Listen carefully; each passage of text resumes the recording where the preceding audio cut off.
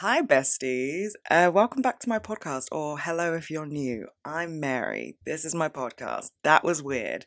The podcast called Life Gets Weird. There's a whole lot of weirdness. Okay, moving on swiftly. Let's get into our weekly catch up update situation.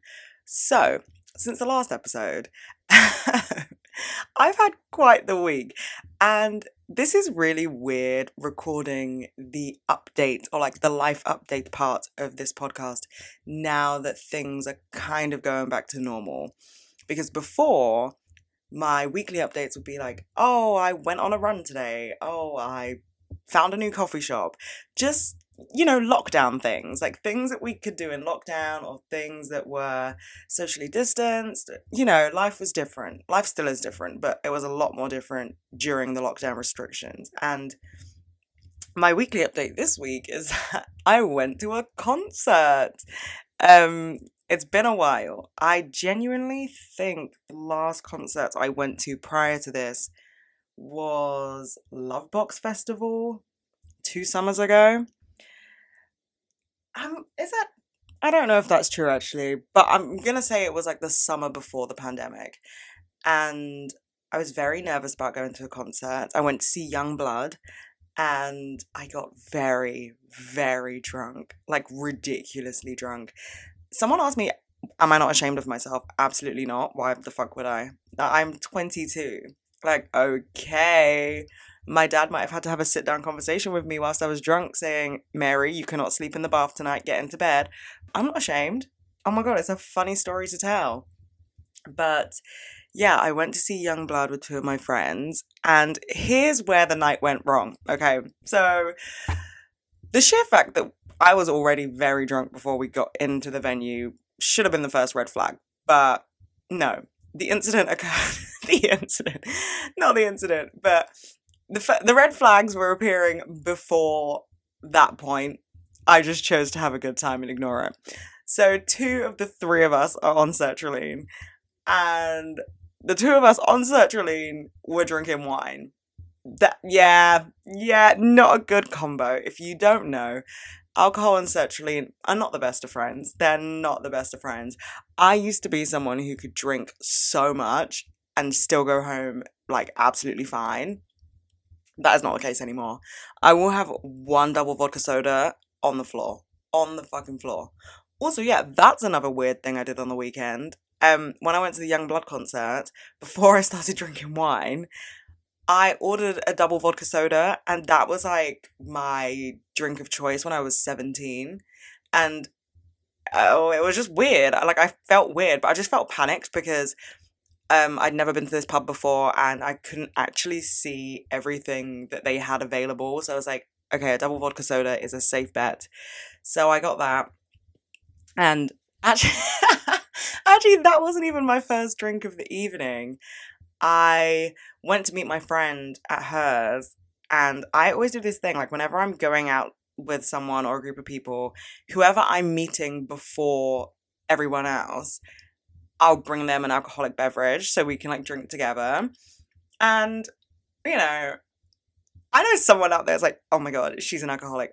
No, I'm not. I just don't understand why you would casually drink.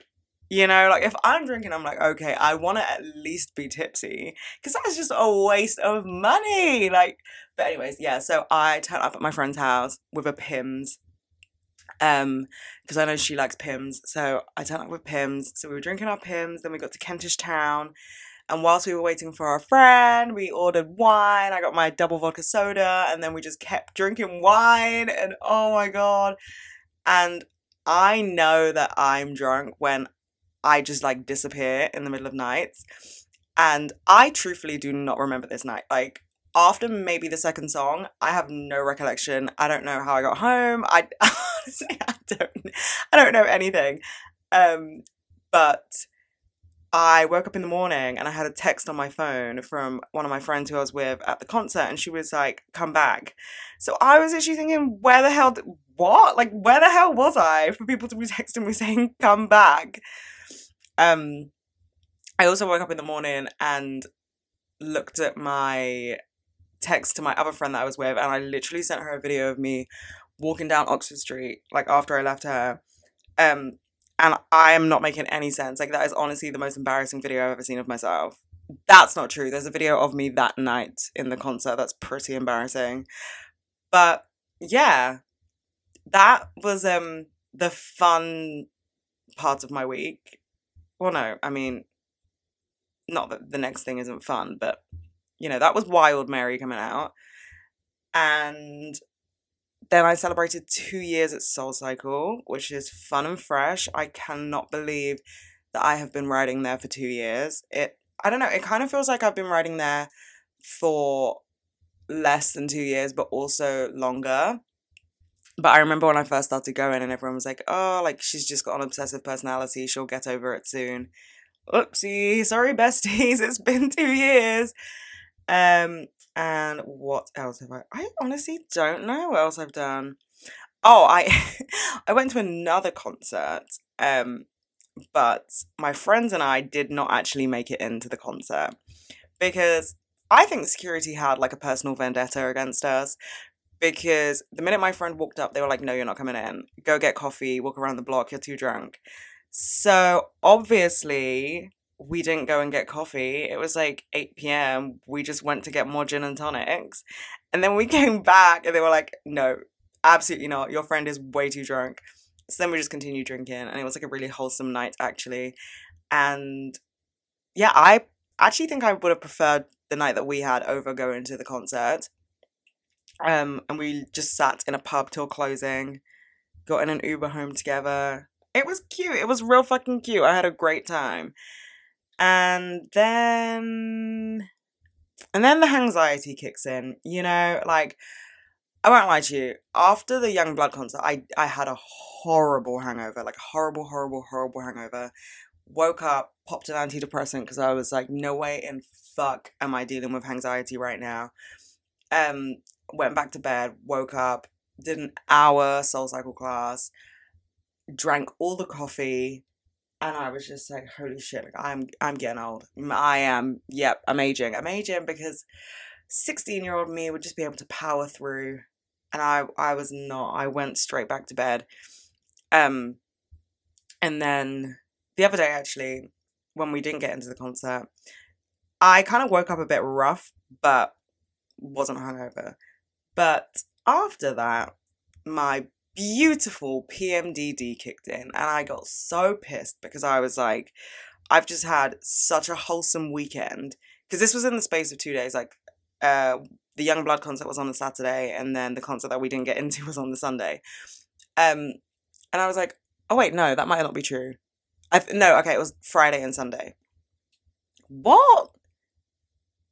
Fuck it. I don't know when it was. But there was like 3 days in which this was all occurring.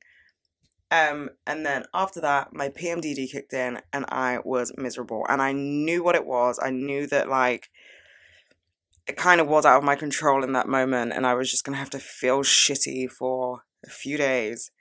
And this was actually the second time on my antidepressants where I'm like, they are not antiing the depression at all. And I just felt like absolute shit. And I haven't been able to sleep for the past few days. And so I literally look a mess. And it's just like this weird feeling of like knowing that there are good people in your life and knowing that you have had fun moments and happy times so close to times where you just feel like shit. And I think it's really confusing when you're that self-aware that there are amazing things in your life, but you can't help the way you feel. I think it's just such a horrible feeling because you just feel ungrateful. And like, I'm not. I'm so grateful for those days I had. I'm so grateful for the people that I was with and the memories that we created, even if I can't remember most of them because I was drunk. But like, I'm so, so grateful for those people. And then I just like woke up a few days later and I was like, I have no one and life is awful and blah, blah, blah. And it's just like, fuck me. Like, it's such a weird paradox in your mind to be like, on the one hand, life is great. On the other hand, no, it's fucking not.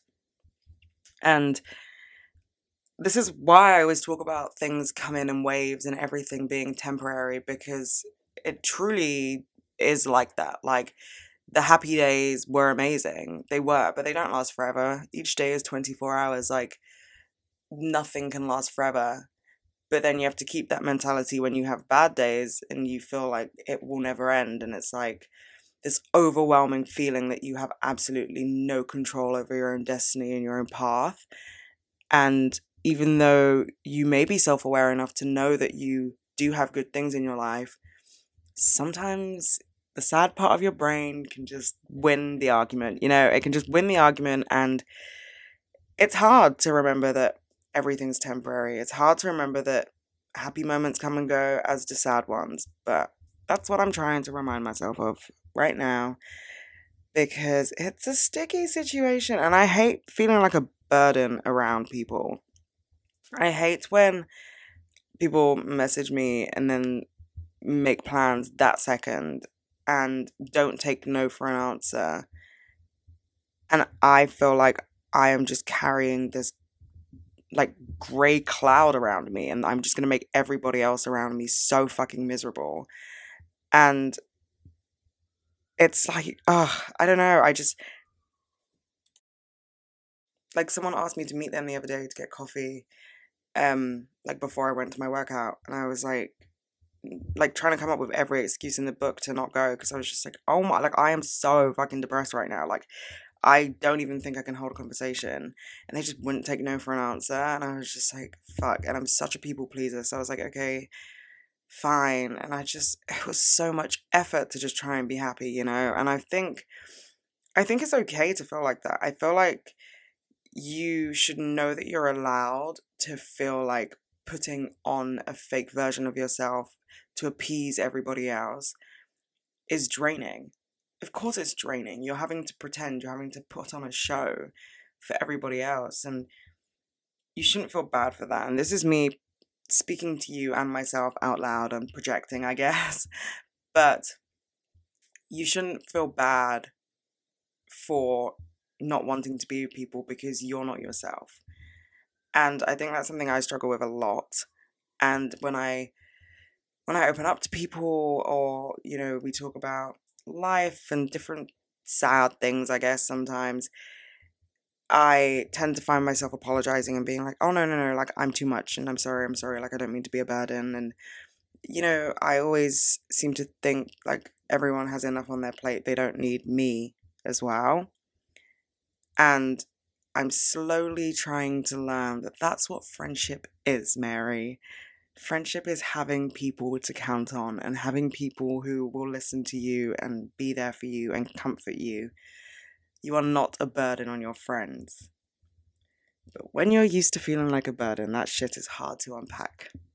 But anyway, that weekly update took a turn. Let's get into the podcast episode, the big chunk of it. So, as you can tell by the name of this week's episode, which is Staying Where You Are is Comfortable. If you didn't read it, I don't know, not judging. Sometimes I don't want to read things. Actually, forgot part of my weekly update, I'm sorry. It has to do with reading, which is why my brain just clicked. But people always ask me, like, what books are you reading? What films are you watching? What movies? Films and movies are the same fucking thing. And what TV shows, etc., etc. But more often than not, people ask what books I'm reading, because I tend to not post about them as much, because I don't know, no reason really. I post them sometimes, but not always. I'm currently reading like 5 books at once, which is never a good idea, and it's never a sign that I'm in a good place. So, yeah, but I downloaded a few books, and I'm not an ebook kind of gal, but I couldn't find many of these books in foils, which is where I get my books from. So I just thought, fuck it, I'll download them, see what this is like. And do you know what? It's actually not that bad. I still do prefer having a physical book, because I really like to annotate books when I read them. But yeah, it's actually not too bad having an ebook.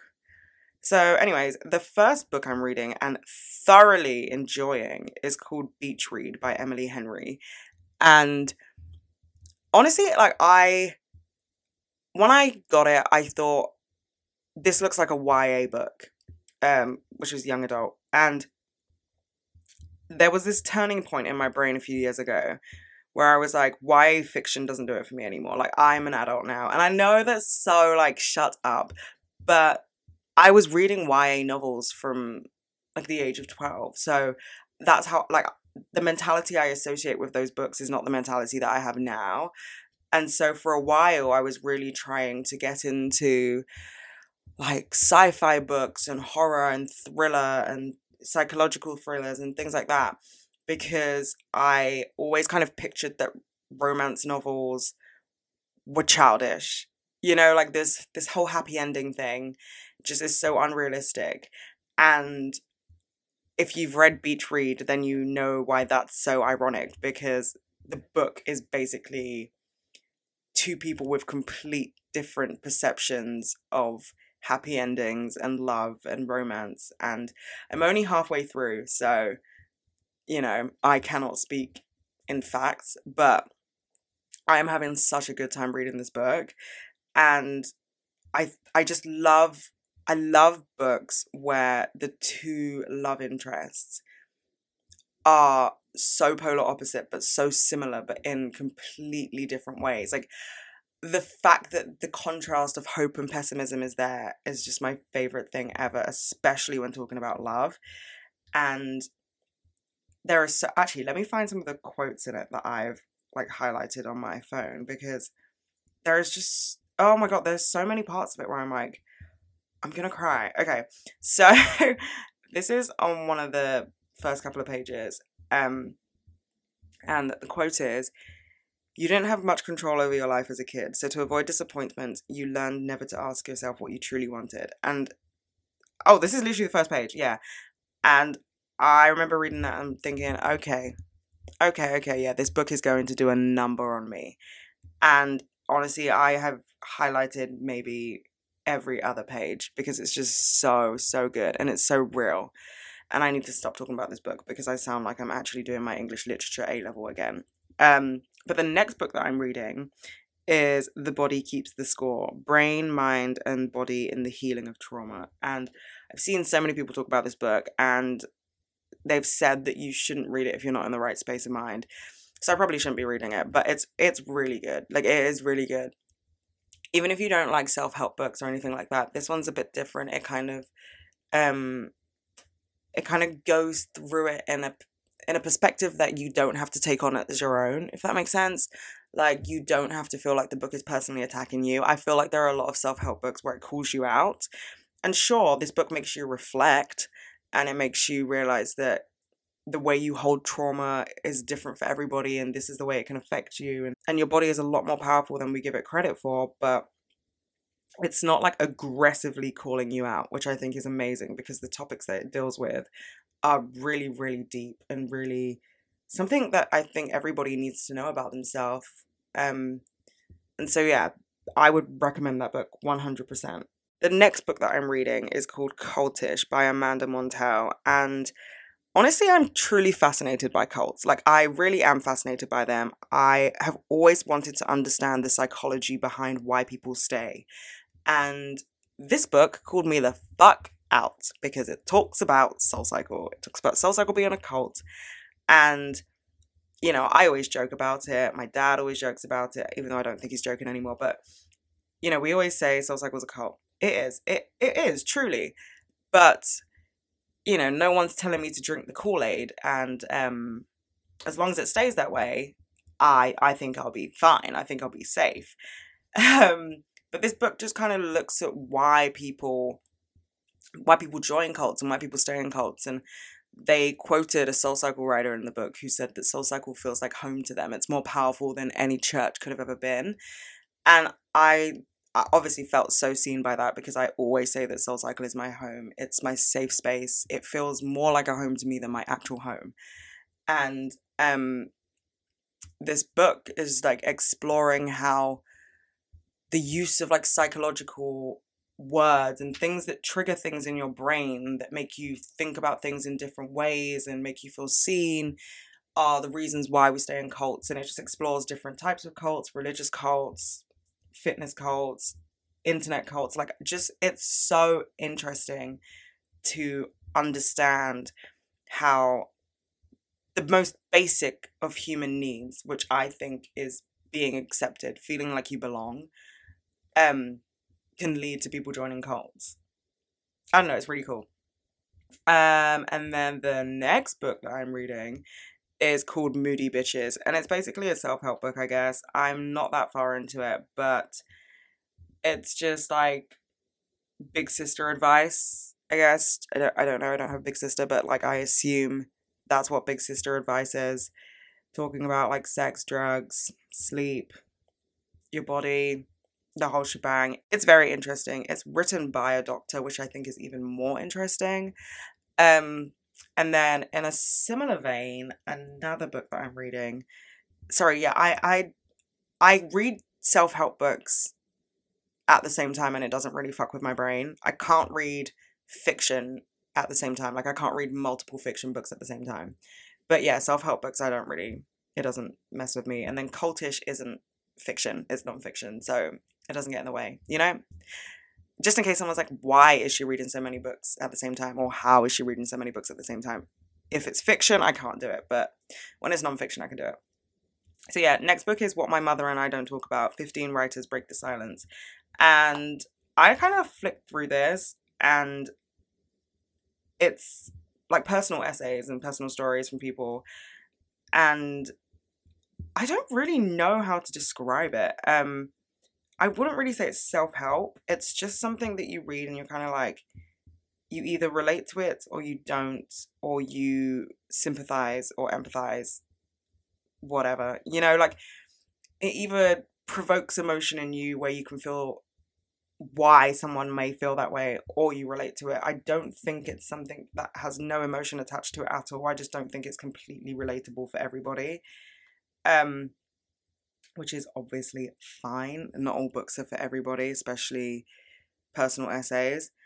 But then the books that I have downloaded that I haven't started reading yet, that I'm actually really excited to read, are My Year of Rest and Relaxation. I feel like every single person I know in their early 20s is reading that right now.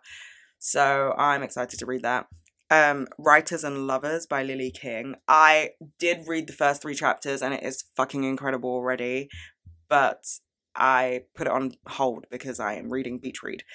Malibu Rising and Daisy Jones and the Six and One True Loves, all by Taylor Jenkins Reid.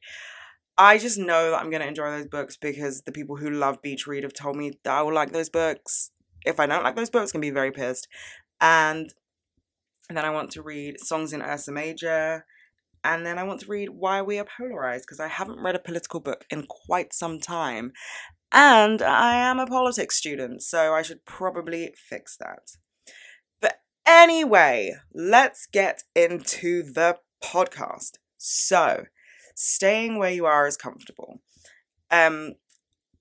I've mentioned this before many times. There is comfort in things that you know. There is so much comfort in things that you know. But I think it's really important to remember that just because habits and lifestyles and patterns are familiar to you, it doesn't mean that they're beneficial to you.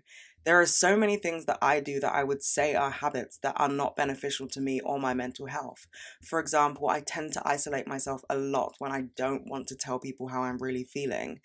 And that's not a habit that benefits me. It's just a habit that I'm comfortable in. And it's a habit that I have to break because it doesn't serve anyone. It doesn't serve me. It doesn't serve my friends, my family.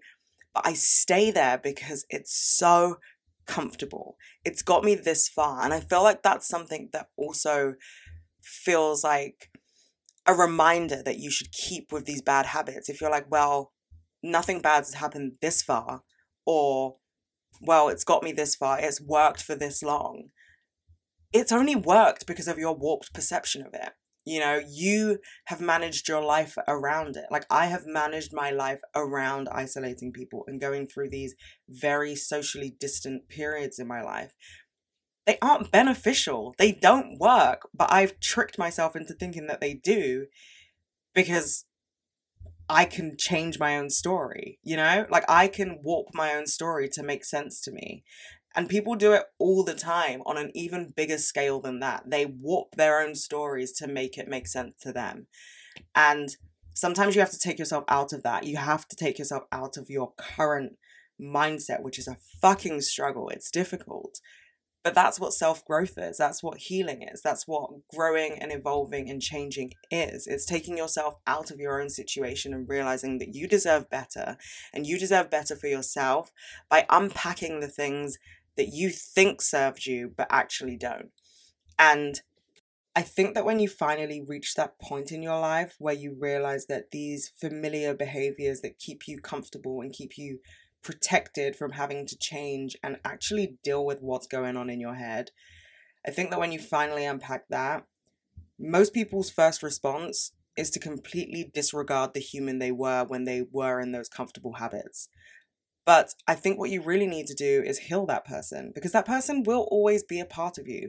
They are the foundation for the person that you grow into. They are the foundation of the person that you evolve into. And so you can't just throw that person in a bin. You can't just say that that part of me didn't exist, because it did. And it might not be your current story, but it's a part of the whole book.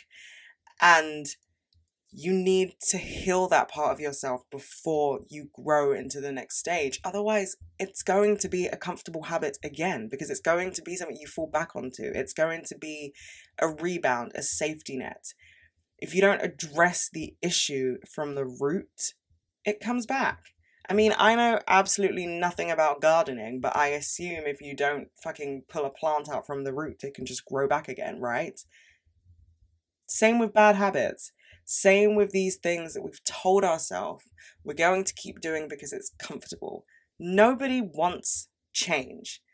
I mean, there are circumstances where change is craved, like moving to a different city or starting a new school, a new job, whatever the situation may be. There are very positive change in the world. But change on an internal level, I feel like not many people want that. Because you have spent so much time with yourself that it can be very confusing to try and understand why you think you have to change. Even that sentence in and of itself is a confusing, wordy sentence. And now that sounds like that Grammarly advert. But you know what I mean? Like, change is confusing, and a lot of people are scared of change. Rightfully so. The fear of the unknown is, I think, the root of many problems in this world. And on a personal level, rather than a wide scale societal level, fear of change can often keep you in places that you shouldn't be in anymore and you don't deserve to be in anymore. But why would you reach out? I see it from both ends. I truly do, because I understand what it's like to be in that situation where you're like, well, why would I want to get any better? And some people don't get that. Like, a lot of people who maybe don't suffer with mental health problems, they don't understand why you wouldn't want to get better, but know that it is understandable. If that's all you've known, why would you want to change it? And it's not self-hate. I don't think that it comes from a place of self-hatred. I think it's genuinely just not knowing what else is out there. And because you don't know what else is out there, you think, well, as long as this doesn't kill me, I'm going to stick with it, And I mean, even when I went on antidepressants, I was so scared that I was going to lose who I was, because I truly didn't know who I was without depression. And I'm still depressed and just not sobbing all the time, but it's scary. It's really scary, because you have to find new things about yourself and you learn so much about yourself. And sometimes you don't want to know those things. Sometimes you truly don't want to know different parts of yourself because it's fucking terrifying, because you're the person that has to live with you. I think that's what it comes down to. You are the person that has to wake up with yourself and go to sleep with yourself every single day. And if opening these new doors and opening these new paths in your brain and in your world and in your life holds so many things that you don't know yet, you can just feel scared, and that's okay. It's okay to be scared. It's okay to be scared to change and to grow. but know that you deserve it. Like, you truly, truly deserve it, because there are so many rituals that we get ourselves hooked onto to stay safe in our mind, even if they're not healthy habits and they're not healthy practices. They are what feels safe to us, and it's our form of escapism, and it's the way that we protect ourselves from dealing with the real shit that's going on. And coping mechanisms aren't always going on long runs and sitting in the ocean and going on picnics with your friends. You know, sometimes coping mechanisms can cause a lot more harm to you than you think they do, but they're sold to us as things that keep us safe when we get scared. It's like we're protecting our inner child by forming these coping mechanisms, but sometimes they're actually just damaging the adult that you are in that moment. I sometimes feel like the idea of changing and evolving has become something that has been romanticized to a point where people now profit off it. And, you know, they make all these self-help guides that you can buy for like £60 for a PDF that tells you that you have to work out every single day and you have to drink green tea every single morning. And if you're not into crystals, then you have to get into crystals and all this. And that's just not true. That's not true evolution of who you are. And I think that's what makes it even scarier, these pressures that we aren't doing it correctly. But honestly, change is never going to be the same for everybody. We all have different things about ourselves that we need to heal and that we need to evolve. And therefore, there isn't one guidebook online that you can buy that's going to make you the best version of yourself. Because deep down, you know who that person is. Even if you can't see it right now, you have always known who the best version of yourself is. And so when you get scared of change and you get scared to do things that you've never done before, I think the best thing you have to do is remind yourself, what if it works out? Because we're so used to change being something that doesn't work out. It's something that's so terrifying that we either pull back and stay away from it, or we only remember the times that we didn't get what we thought we wanted. But also sometimes what you think you don't want is exactly what you need. So just remind yourself that it can work out. Change can work out, and it can make you find the version of yourself that you've spent so long looking for. The version of yourself that got lost in the heat of life, because life gets fucking hectic sometimes. And actually, sometimes it's probably an understatement. I think that life is more hectic than it is calm and easy breezy. But just know that on the other side of change is so many opportunities, and it's a chance. Maybe that should be the way that we start phrasing it. I'm going to take a chance on myself. I'm going to take a leap of faith for me. And you don't have to do what you think everybody else is doing. Like, I run a lot. I work out a lot. I can tell you right now, that's not going to fix everything. It's not going to fix everything. And for a really long time, I thought it would. Truthfully, I thought running 10 miles a day would fix every single problem I'd ever had in my life.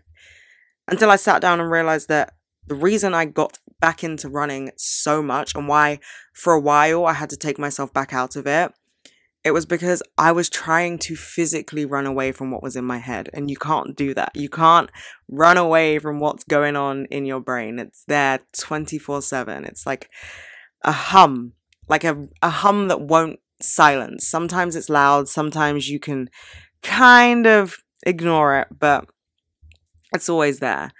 And, you know, it wasn't until the pandemic that I refound my love of running, because it made me feel free, but not free in the sense that I was trying to run away from anything. Free in the sense that I had that time to work through everything. And sometimes you just need to find the thing that helps you work through it. And I was saying earlier that sometimes habits aren't good for you. For a really long time, running wasn't good for me. I was trying to run away from something. But you can relearn habits in a healthy way. You can relearn things that make you feel safe if they're making you feel good.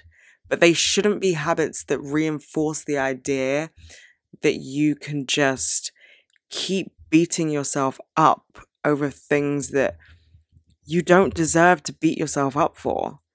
I don't know. It's a tricky one because no one has the exact same coping mechanism. Nobody has the exact same trauma. Nobody has the exact same life. And so, especially in the age of social media, we kind of look to everybody else to see how they're coping and how they're dealing.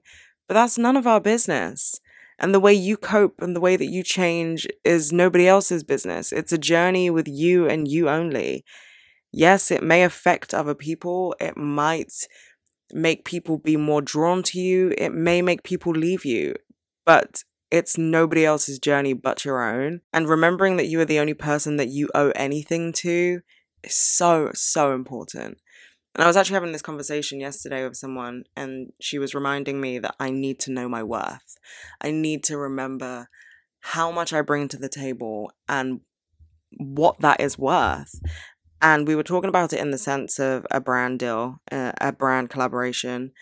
But she went on to talk about knowing like personal worth and in terms of friendships and relationships and things like that. And I think it's easy to forget your worth when for so long you have compared yourself to other people because you think that you should have the same results as them.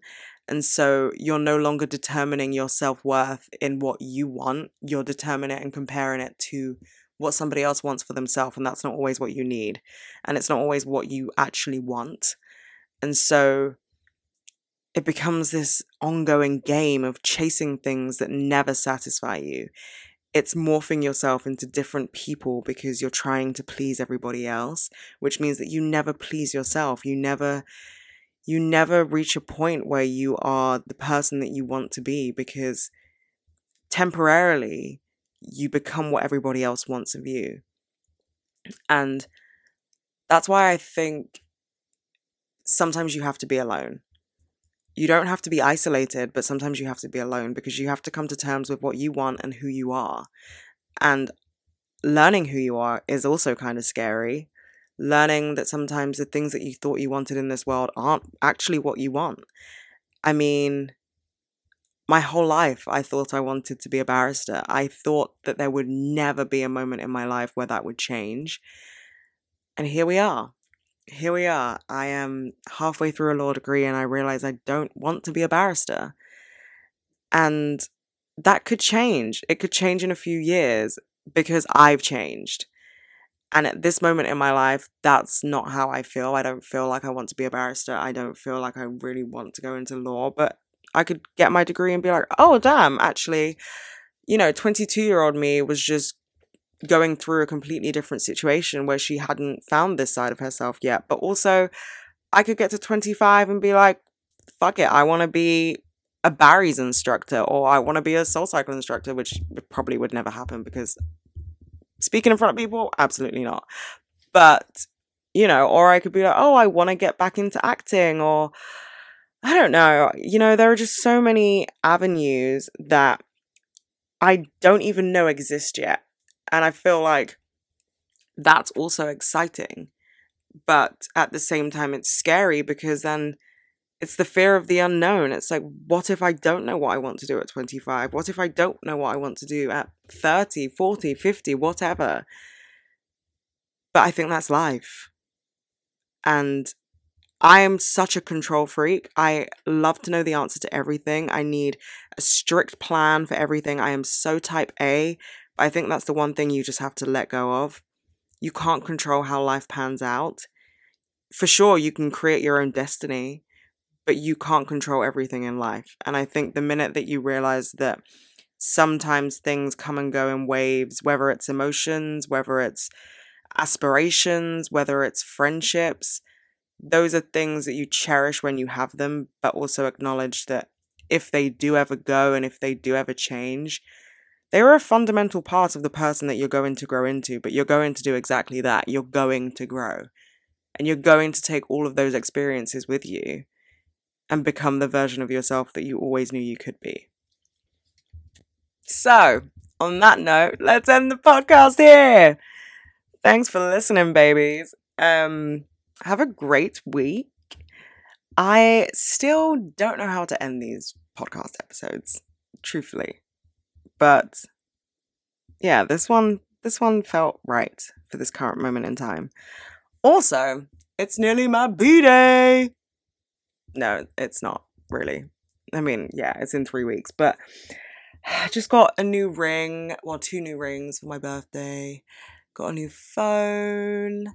Feeling like a brand new bitch. I don't know, I thought I'd update you because I think in the last episode my phone hadn't arrived yet. But now I have a new phone. And my new number hasn't come in yet, but I need it to arrive before my birthday so I can start 23 as someone with a new phone number that people who knew me when I was 16 no longer have access to. That's my birthday wish. Anyway, what the fuck was I talking about? Love you guys. Bye.